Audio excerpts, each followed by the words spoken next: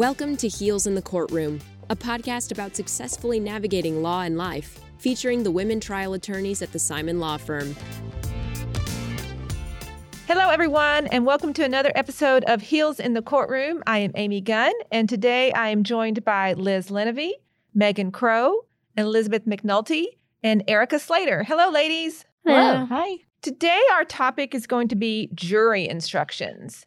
This is a very broad topic, and we're going to try to distill it down, not so much into substantive law and the language of jury instructions, but the logistics of it and how we prepare our cases based on what we anticipate the jury instructions will be.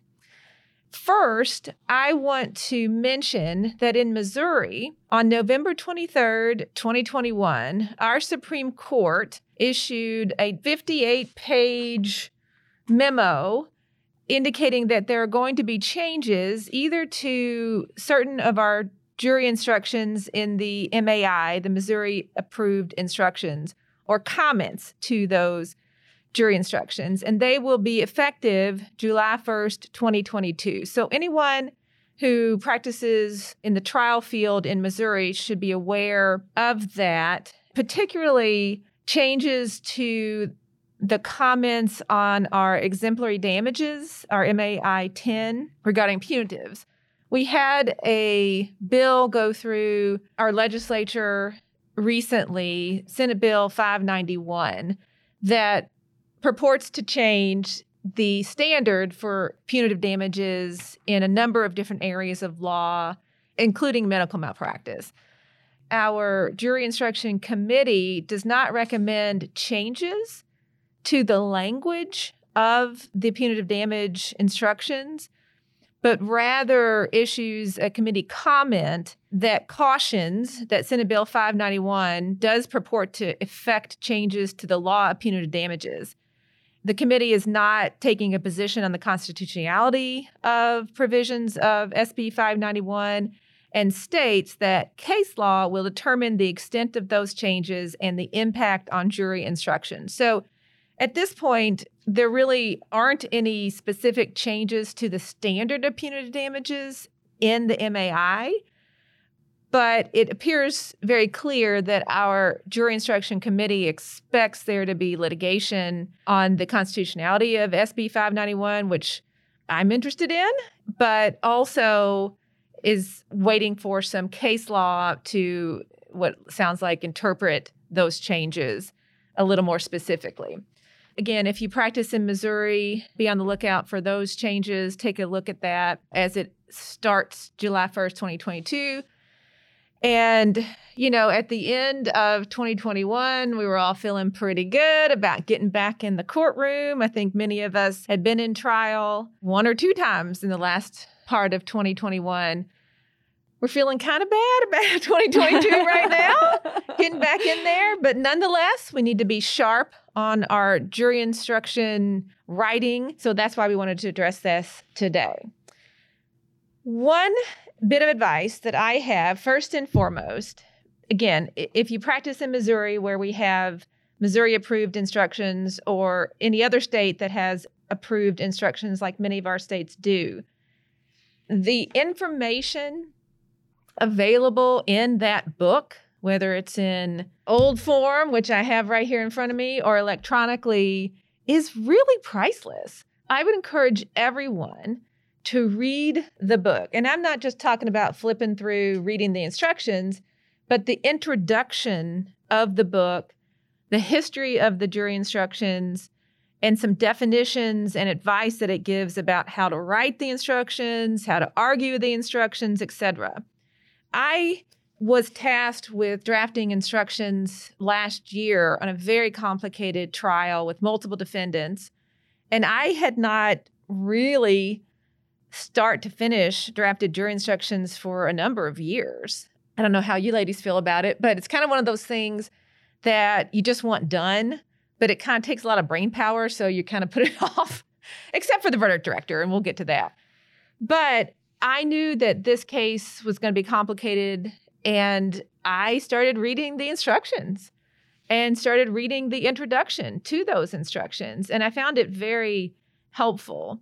So I would encourage everyone, young or old, experienced or new, to start with reviewing the introduction to those books. Liz, when you are tasked with drafting jury instructions for any particular case, do you have a method to your madness? How do you start? Well, the first thing that I do is try to find a similar case that has similar jury instructions. And it can feel a bit tedious, but jury instructions are one of the most important parts of trial. You're actually being tasked with something that is incredibly imperative to the trial and what's going to happen in the case.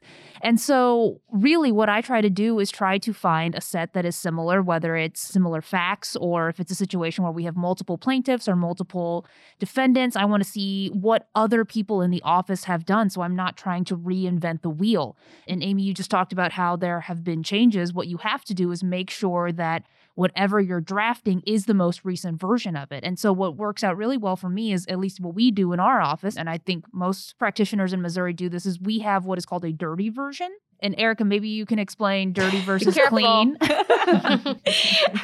I wish I knew the answer to whether each state refers to them that way, because I feel like I've definitely been local counsel in cases where they're like, what are the dirty instructions? Should we talk about this? Anyway, so when you're writing instructions for the court, the set of dirty instructions will have the citation to the MAI or whatever standard instruction in each state, and then any case law that you're using to support offering that instruction. It usually also has some details at the bottom about which party offered it, whether it was modified from its original form or the like. And the clean set is what would go to the jury, which are the text of the jury instructions without the citation on the bottom. So often, at least in Missouri, our case management orders and instructions, pretrial instructions from the judge, designate to file a dirty copy, which can get confusing if you're not familiar. But it becomes a little bit of a drafting nightmare because you have these two versions that you're saving on your system, and you're always changing jury instructions as you go through. They're usually due to the court much earlier than you're actually going to analyze and use them. They're going to change throughout your trial prep. They're often going to change throughout the trial, at least the verdict director. It's such a good thing to do at the beginning of trial prep because it's kind of getting your brain in exactly the mindset of what your proof has to be. Because that's what the jury is going to decide your case on, is that set of instructions. And if you can get in front of your eyes exactly what is going to be in front of the jury's eyes, you kind of start seeing your evidence through that lens. And I think that's really helpful to preparing. And it's interesting because, Amy, like you said, that you can kind of outsource jury instructions to other attorneys. Sometimes they get thrown on younger attorneys, but they can be really complicated, which, like on that recent case you had, they're putting the most senior attorney on that task because they are so vulnerable to error. And that is the most important thing about jury instructions, is them being correct and unappealable. We talked before this recording, and I think the statistic is that the vast majority of appeals after trial do have to do with instructional errors. So although one party may be arguing for a phrasing or a portion of a jury instruction, it's kind of risky, because if you win and the judge allows you to instruct a certain way over the other party's objection, that is an easy way to create an appealable issue for the other side if you end up winning. So it's a really kind of careful thing that any litigator needs to pay attention to. And I would encourage anyone not to, if you give it to your young associate, find the brightest one in your firm to do it right, because it really is based on experience, knowing how to put jury instructions together. It is extremely hard to understand how jury instructions work and how they function if you haven't tried cases and had to argue them at the end of a case. Liz, with respect to your comment about reading ones that had been used before, I totally agree. That is a great place to start, because many of the instructions are mandatory, non-debatable, have to be given. It's no problem. They do change occasionally. So you're right to say, I can cut and paste from a trial from 2019, but by golly, you better be looking at the pocket part or the updated one online, because even a couple of words can change here and there. On that note, in Missouri, at least, there is a companion handbook. Mary Wrights is a lawyer in town, and she does so much work to go through CaseNet, to go through the electronic database of cases to find filed jury instructions, and then pulls them out, organizes them, and puts them in this big handbook. And then if you have a medical malpractice case, you can go to the beginning of the book, find med mal jury instructions, and look at a handful of cases that are similar to yours. And it's very helpful. I have used her handbook to argue to a judge various ordering of instructions, various use of instructions. And it is very persuasive to a judge to say, well, this was done in 3 cases in the last, number of years. It doesn't necessarily say whether there had been an appeal or reversal, but at least it was some judge gave it somewhere. So that's a very useful tool when we are arguing instructions, which again, we will address here in a minute. Whether you're the lead lawyer on the case or the third chair or the second chair or whoever, is you have to know a little bit about the case. If you're the younger attorney that has been told to write the instructions in this case, you're like, what? Take the time to say, okay, fine, but tell me what you're thinking. Tell me what you think the important part of the case is. I just need to understand the case. And again, as with most states, Missouri has a number of mandatory instructions, and it doesn't matter what kind of case it is. But if you are getting to the damages, if you're getting to the verdict director, you really have to know a little bit about the case. Regarding the verdict director, this is the instruction to the jury literally on how a plaintiff wins the case. For example, 2101 of the MAI is the one we use in medical malpractice. It says, your verdict must be for the plaintiff if you believe, first, defendant, fill in the blank. And this is what you believe based on the evidence that you have discovered in this case, did wrong. This is the medical error. This is the left a sponge in, operated on the wrong area of the body. These are the easy ones, folks. Ours are never that easy, but you get my drift. And second, defendant was thereby negligent. So you have to lay out what you believe the defendant did wrong, and you have to also have evidence that whatever that was negligent. Not that it just happened, that's a strict liability standard, but that it was negligent.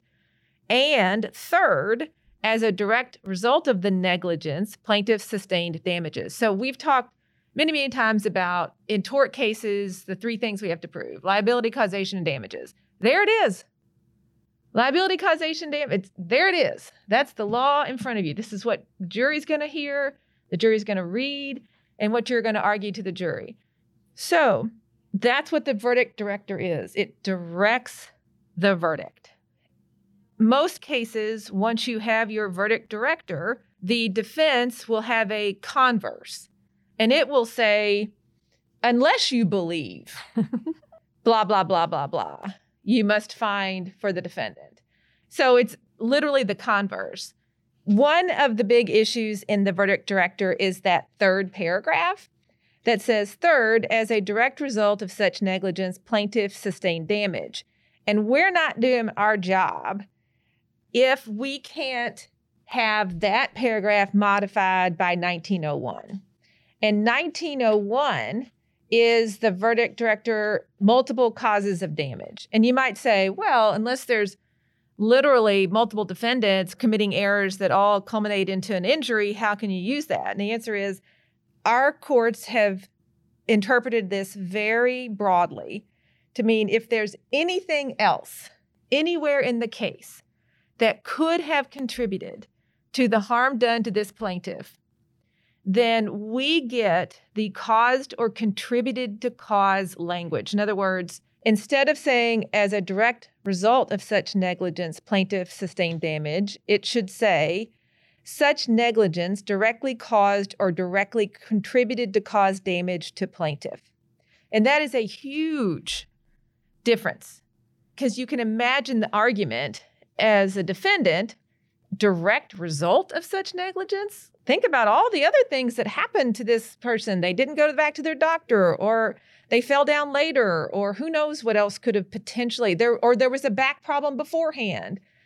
Pre-existing, happening at the same time, post-error, all those things. If there's any evidence of anything other than the defendant's conduct causing harm, you should get 1901 and you should argue for it. It allows you to argue in close that even if the jury believes the defendant's conduct just maybe did a little bit of harm to the plaintiff, you win. So that is a really important thing to keep in mind. It can also affect how you proceed with the case. For example, when you are taking the deposition of the defendant doctor or of the defendant doctor's experts, how you ask questions. And this has come up time and time again where we ask the expert or whoever, can you say to a reasonable degree of medical certainty that XYZ conduct by the defendant did not directly contribute to cause? And I've had this fight with experts before of saying, I understand. You don't think it's the sole causation. You think because he had diabetes or because he had this injury before or this illness before, that also contributed to the ultimate outcome in this patient's injury or death or whatever. But can you tell me to a reasonable degree of medical certainty that the specific act that we are here to talk about today did not contribute to cause? Because experts will try really hard and defendants will try really hard to weasel around that. And so when you know the actual language of the jury instructions and what is going to be in front of the jury, that is really important for when you are trying to get your evidence in your case through your depositions, through your discovery. When you think about lay jurors deliberating and looking at the difference in that language, it just seems very different to be convincing each other, 12 people in that room, like, well, was it a direct cause? Did it directly cause it? As opposed to, well, someone pointing out, well, it says contributed to cause. So as long as it's part of the reason why, they got here. Because even, take a random example. You have a person who was rear-ended and they got a neck surgery. But that person has had 5 previous neck surgeries before that car accident. Well, the way that they are left and the pain that they have after that accident and subsequent surgery has to do with that accident and the surgery that they had, but they also had a terrible neck to start with. So if a jury's back there saying, oh, it has to be, that negligence has to be the direct cause of the damages, which is the, ongoing pain they have, and all the jurors are saying, but, she had a terrible neck. Without that language, the technicality / semantics / jurors who aren't familiar with the legalese that we all use can be just ripe for disaster. Exactly. I also think that aside from the contributed to cause language of 1901, looking at the jury instructions before you start writing a petition can be helpful in other ways. So the first part that Amy mentioned was of the verdict directors where you list the conduct that's wrong. And I do a lot of car accident cases, and the Missouri approved instructions have certain magic phrases that show what kind of driving conduct can constitute negligence. And so keeping those in mind when you're drafting the petition, for example, one of them is failure to keep a careful lookout. Another one is failure to take evasive action. And keeping those key phrases in mind that's eventually going to be in the instructions will not only help you draft a really good petition, but ask questions in depositions that go to the heart of those magic phrases. That's exactly right. So I've been here for almost 5 years, and I've never been involved in jury instructions until, I guess, 3 weeks ago. It's a case in Florida, so not super topical to our current conversation. They do have standard instructions, so it wasn't terribly difficult, but the case is pretty complex, like Amy, I think yours was. So it was a difficult task, but I think that I can't imagine drafting jury instructions in a state where they don't have standard instructions and you just have to go look at case law. That sounds very difficult. So I'm thankful that we're in Missouri, but I don't have, I'm learning a lot from this conversation and wish that I had listened to this about 3 weeks ago. What did you do to learn how to write the instructions in a foreign jurisdiction? Like, where did you start? I went to Google and I Googled Florida standard instructions, took me to the Supreme Court website. I think that it's a lot like Missouri. They have instructions on how to start doing them and how to incorporate what they have. I don't know if Missouri is like this, but they also have the instructions you need to put in that the judge will tell to the veneer panel before voir dire even starts. So you had to incorporate that, and then evidence instructions throughout the trial and stuff like that. And before that, I thought jury instructions just happened like right before close, but you have to contemplate what the judge is going to instruct the jury throughout the entire trial, which I found to be pretty interesting. Let me poll the room real quick. Who took jury instructions as a class in law school? I couldn't get in. What? It filled up so fast. I tried, and I was at my computer ready. I had all the devices off in my apartment, so I had like maximum Wi-Fi, and it filled up in 15 seconds. That's how important jury instructions are, is that all of my classmates knew to get into that class. I agree completely. I think it's a really valuable practical skills course to take. So all of our law student listeners, if you want to litigate, getting into a jury instructions class is really important, because there's nothing that you learn in law school that teaches you about jury instructions. It's this little weird niche. The other thing is, if you become a specialist in it, if you ask to do them in cases in your firm and you say, hey, I'm happy to do your jury instructions, let me do them, blah, blah, blah. That's gold. Yes, you will become known for that. And it's such a good skill to have. Erica, I agree with you. I like doing them, but it wasn't until Well, you're also a nerd. Yes. And it wasn't until I actually had the privilege of going through a trial and seeing how they worked out. Before I had been to trial, I had drafted a few, and it was tedious. It was annoying. I didn't understand what I was fully doing, and I hated it. But then once I realized how it played into the whole thing of what we were doing this entire time, I gained a new appreciation for how they work. And I feel like now going forward, I understand with purpose, and I can better manipulate them to be the strongest for our case. And it was just like a really eye-opening experience going through a jury instructions conference at trial. I think the most important instruction is the verdict director. And the most important paragraph of the verdict director is paragraph first. And I don't know why they don't use paragraph 1, 2, and 3. Okay, y'all, it's first, second, and third, but that's the way it goes. And that is the act of negligence. When we file petitions and complaints, it is incumbent upon us to pretty much file almost anything we think the defendant or the defendants did wrong.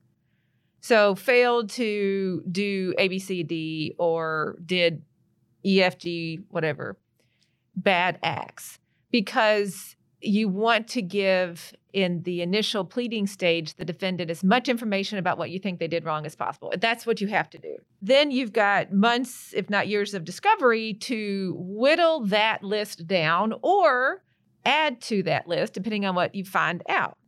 When you get to trial, this is it. This is what your evidence has revealed was an error, was a bad act, was negligent. Because I will tell you, one of the first cases I tried, not knowing anything and not having anybody helping me, I basically cut and paste the allegations of negligence from my complaint into the verdict director. And the judge was like, Ms. Gunn? Like, are you serious? And I mean, look, you live and learn. And in that process and the years that have followed, you really have to take the time to find out what's your strongest point. Because you may have 4 or 5 really strong acts of negligence. But you think about what a jury wants to do with that. It only takes one. So in the verdict director, your verdict must be for the plaintiff if you believe, first, the defendant insert 4 strong things. And each one of those is in the conjunctive. It's an or. You must believe the defendant first failed to read the x-ray correctly, or failed to follow up on the x-ray, or failed to inform the plaintiff of the results of the x-ray. And second, defendant was thereby negligent. And third, as a direct result, or the cause or contributed to cause language. So it can be any one of those things and you win. You only need one. to win. And they each have to stand alone. Exactly. And to have had evidence presented at trial of each of them. Yes. And they have to be sufficiently specific, or else you're going to get the roving commission argument, which we will talk about in just 1 second. My point is, pick your strongest acts of negligence. Don't make the mistake I did. That was like, well, gosh, I mean, I have a little bit of evidence, all these things. I'm just going to throw it in there because the jury's like, really? I mean, you lose credibility. Pick the 2 or 3 things that are strong and don't be afraid. And I learned this the hard way. I was afraid not to include a whole lot of them, or at least more than 2. I've gotten much more disciplined about relying on and trusting that 1 to 2 to 3 is all you need. As long as the evidence is strong on those 1 to 2 to 3 areas of negligence. The last one we tried, Liz, in the October case, I think we just had 2. Was it 2? It was just 2, but they were pretty creative. It wasn't just he did the surgery wrong. Yeah. Well, one of them might have just been sort of broad. He did the surgery wrong. But the second one, if I'm remembering correctly, was very specific to the way that he used the instrument. I think, contused the cord. Yes. With the surgical instrument. Yes. It was specific. And what's nice about that, instead of having, sort of the kitchen sink approach of just throwing as many acts of negligence as you can, when you only have 1 or 2 or 3, then when you're in your closing and you present the verdict director to the jury and you say, look, this is the law. Right here in front of you is the law, this verdict director, and you're going to look at this potential act of negligence or this potential act of negligence, either one. If you find that it happened, more likely true than not true, then plaintiff wins. And then you can pick them apart and give all of your evidence. Have a PowerPoint, have a poster board, have something so that you can have all of your different bullet points under each of your 2 or 3 points of negligence showing all of the evidence in your favor. And I think that is much stronger than throwing a bunch of different things and saying, you can pick any one of these, as opposed to saying, here's a couple of them, but here's all of the evidence that it's not more likely true than not true. At this point, it's overwhelming how much the plaintiff should win in this case. And that tells you in your discovery, in your depositions of the experts and of the witnesses, focus on a few things. You really need to drill down on a few really clear, concise, bad things, because the jury's going to hear it ad nauseum. If the first time they hear the words contused the cord with a surgical instrument is in close in your verdict director, they're going to be confused. And that goes back to the best practice is to write your verdict director before you even file your case. It's hard. It takes a lot of discipline. I don't always have it. How about before expert depositions? There you go. Can we do that? Maybe party depositions if it's clear cut. Very good. I think that's a good compromise. Okay. But roving commission. So we talked about the very specific act of negligence in that case we just tried, which was contused the cord with a surgical instrument. If we had just said, performed the surgery poorly, which is true. I mean, let's face it. It was a really bad job. But then the defendant would say, well, that's a roving commission. And you would say, what the hell is that? So let me tell you, because it's part of the introduction to the MAI. It says, a roving commission occurs when an instruction assumes a disputed fact or submits an abstract legal question that allows the jury to, quote, roam freely through the evidence and choose any facts which suited its fancy or its perception of logic to impose liability. And that is from a case. It also says a roving commission is presumed prejudicial error. So 2 things. Number 1, it's basically like too vague to really nail down. And number 2, it scares judges because of that second part that I read. A roving commission is presumed prejudicial error. So defendants commonly and consistently say roving commission about pretty much any act of negligence that you write in your verdict director. And you understand why, because a judge is going to be like, oh, it's presumed prejudicial. I had to be really careful about that. So the more specific you can be in your acts of negligence, the better off you're going to be to avoid or to win this, quote, roving commission argument. But you can't be too narrow to the point where the jury's only heard that phrase like one time during the whole trial. So it's definitely a balancing act. But don't go into a jury instruction conference without understanding what a roving commission is, because I don't think I've ever been in one, particularly in medical malpractice or more complex litigation, where I haven't been accused of drafting roving commissions in my verdict directors. Well, and Amy, based on the example that you gave just now when you were talking about medical errors on x-rays, which fit the case you did the instructions on last year, an example would be, you said so it's a nurse practitioner who reads a chest x-ray. She doesn't tell the doctors that she's working with, nor does she tell the plaintiffs, right? Correct. If you instructed and said the defendant, meaning the nurse practitioner, was negligent because she failed to inform regarding the x-ray results, and that was your entire phrase, defendants would have a good argument that that's a roving commission because it's failed to inform who. And if a jury has that allegation back in the jury room, one person is saying, well, she failed to inform the plaintiffs, the patient about the results. So that fits. And then another juror is saying, well, yeah, and she also failed to inform the doctors that she was working with of that too. And they could have, acted on those results. And if you can interpret it two different ways like that, then it's probably a pretty good argument that it fits into that realm of roving commission. So just that extra specificity in any sort of allegation like that, or you guys identifying, that the cord was contused with an instrument. Exactly. As opposed to hit with a retractor or something when they're getting into the space. An epidural hematoma, which was the defendant's argument. Exactly. Let's talk about jury instruction conference. Rule 70.2E, which is also listed in the instruction book at the introduction, indicates that jury instruction conference has to be held on the record. And effective in 2018, which wasn't that far ago, it was amended. And the rule allows the trial court to conduct informal discussions on the instructions with counsel before the instruction conference. And then the instruction conference must be on the record. So a lot of times what happens is nobody wants the whole darn thing to be on the record because there's a lot of back and forth, a lot of argument. Horse trading. Yeah. I mean, it's not heated usually. Sometimes it is, but usually it's just a lot of talking. And judges prefer to have the jury instruction conference where you can say, okay, instruction 1 is 1.01, 2 is blah, 2, 3, blah, blah, blah, blah, blah, blah.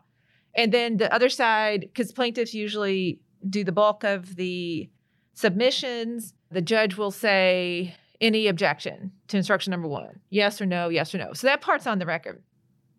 But there are times when there's not a jury instruction conference on the record because you're just not thinking about it. And I've been there. All I can remember was a 2-hour jury instruction conference. Dang, was that not on the record? Wait a minute. So you have to be cognizant of the fact that it has to be on the record, and that's for the appeal. And you can ask if you're afraid that the discussion is going to be contentious and you've got a lot of questionable jury instructions and you're worried about the evidence or whatever it is, you can certainly ask for the whole thing to be on the record. No one's going to love it, but it is certainly important that everything be available on appellate review if you're really worried about it. It goes on to say that counsel is required to make specific objections during the instruction conference. The court may correct clerical errors at any time prior to the verdict. Now that's important because you're all the way through the drafting of the instructions, you're through the evidence, you're through your jury instruction conference, you're at the end. In Missouri, we read the instructions prior to closing argument.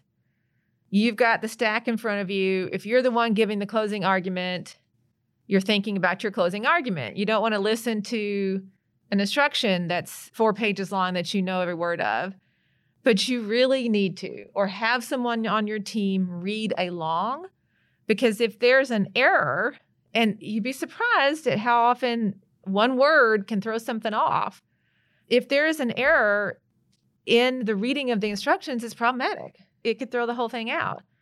So you need to have someone on your team listen to every word the judge is saying. And I've seen this before where a judge, for the first time after, 2 weeks of trial and multiple jury instruction conferences and multiple revisions, is reading an instruction and it's wrong. So it's also important to see that all the way through. And then you certainly don't want to be in closing argument using a verdict director that isn't the one that the court just read. So you just have to absolutely be eagle-eyed about all those instructions. Okay, so having gone through a lot of the logistics and advice, does anybody have any hot tips for going forward? Okay, I've learned, I guess, the hard way from doing multiple sets of jury instructions. I remember I had one case, it had 9 different versions, depending on how the claims came in. And that's what was so difficult because there were agency claims, which changed several instructions. We thought those might be admitted, so we made versions that prepared for that. So we kind of had versions that prepared for every contingency. And the judge, for some reason, wanted dirty and clean versions filed before the case, like at the pretrial, which makes no sense because you don't need the clean ones until you're reading them to the jury. And anyone who's done this, it's a drafting nightmare to then remove the citation. So here's my hot tip. Don't remove the citations in your clean copy. Go through, just highlight them and turn the text white. And then you don't have to do anything to move around or reformat. And you're welcome. Nice. That's actually really smart. Hey, live and learn. All right. Well, so on that ending hot tip, thank you everyone for listening to another episode of Heels in the Courtroom. If you have any questions or comments, please feel free to contact us at heelsinthecourtroom.law, and we'll see you next time. Amy, Liz, Mary, Erica, Elizabeth, and Megan would love to hear from you at comments@heelsinthecourtroom.law. And if you love Heels in the Courtroom, check out the other legal podcasts in the Simon Law Firm library. John Simon's The Jury Is Out podcast focuses on lifelong learning to elevate your practice. And dive into the legal drama behind America's first medical malpractice case against opioid overprescription in Results Don't Lie. Subscribe today.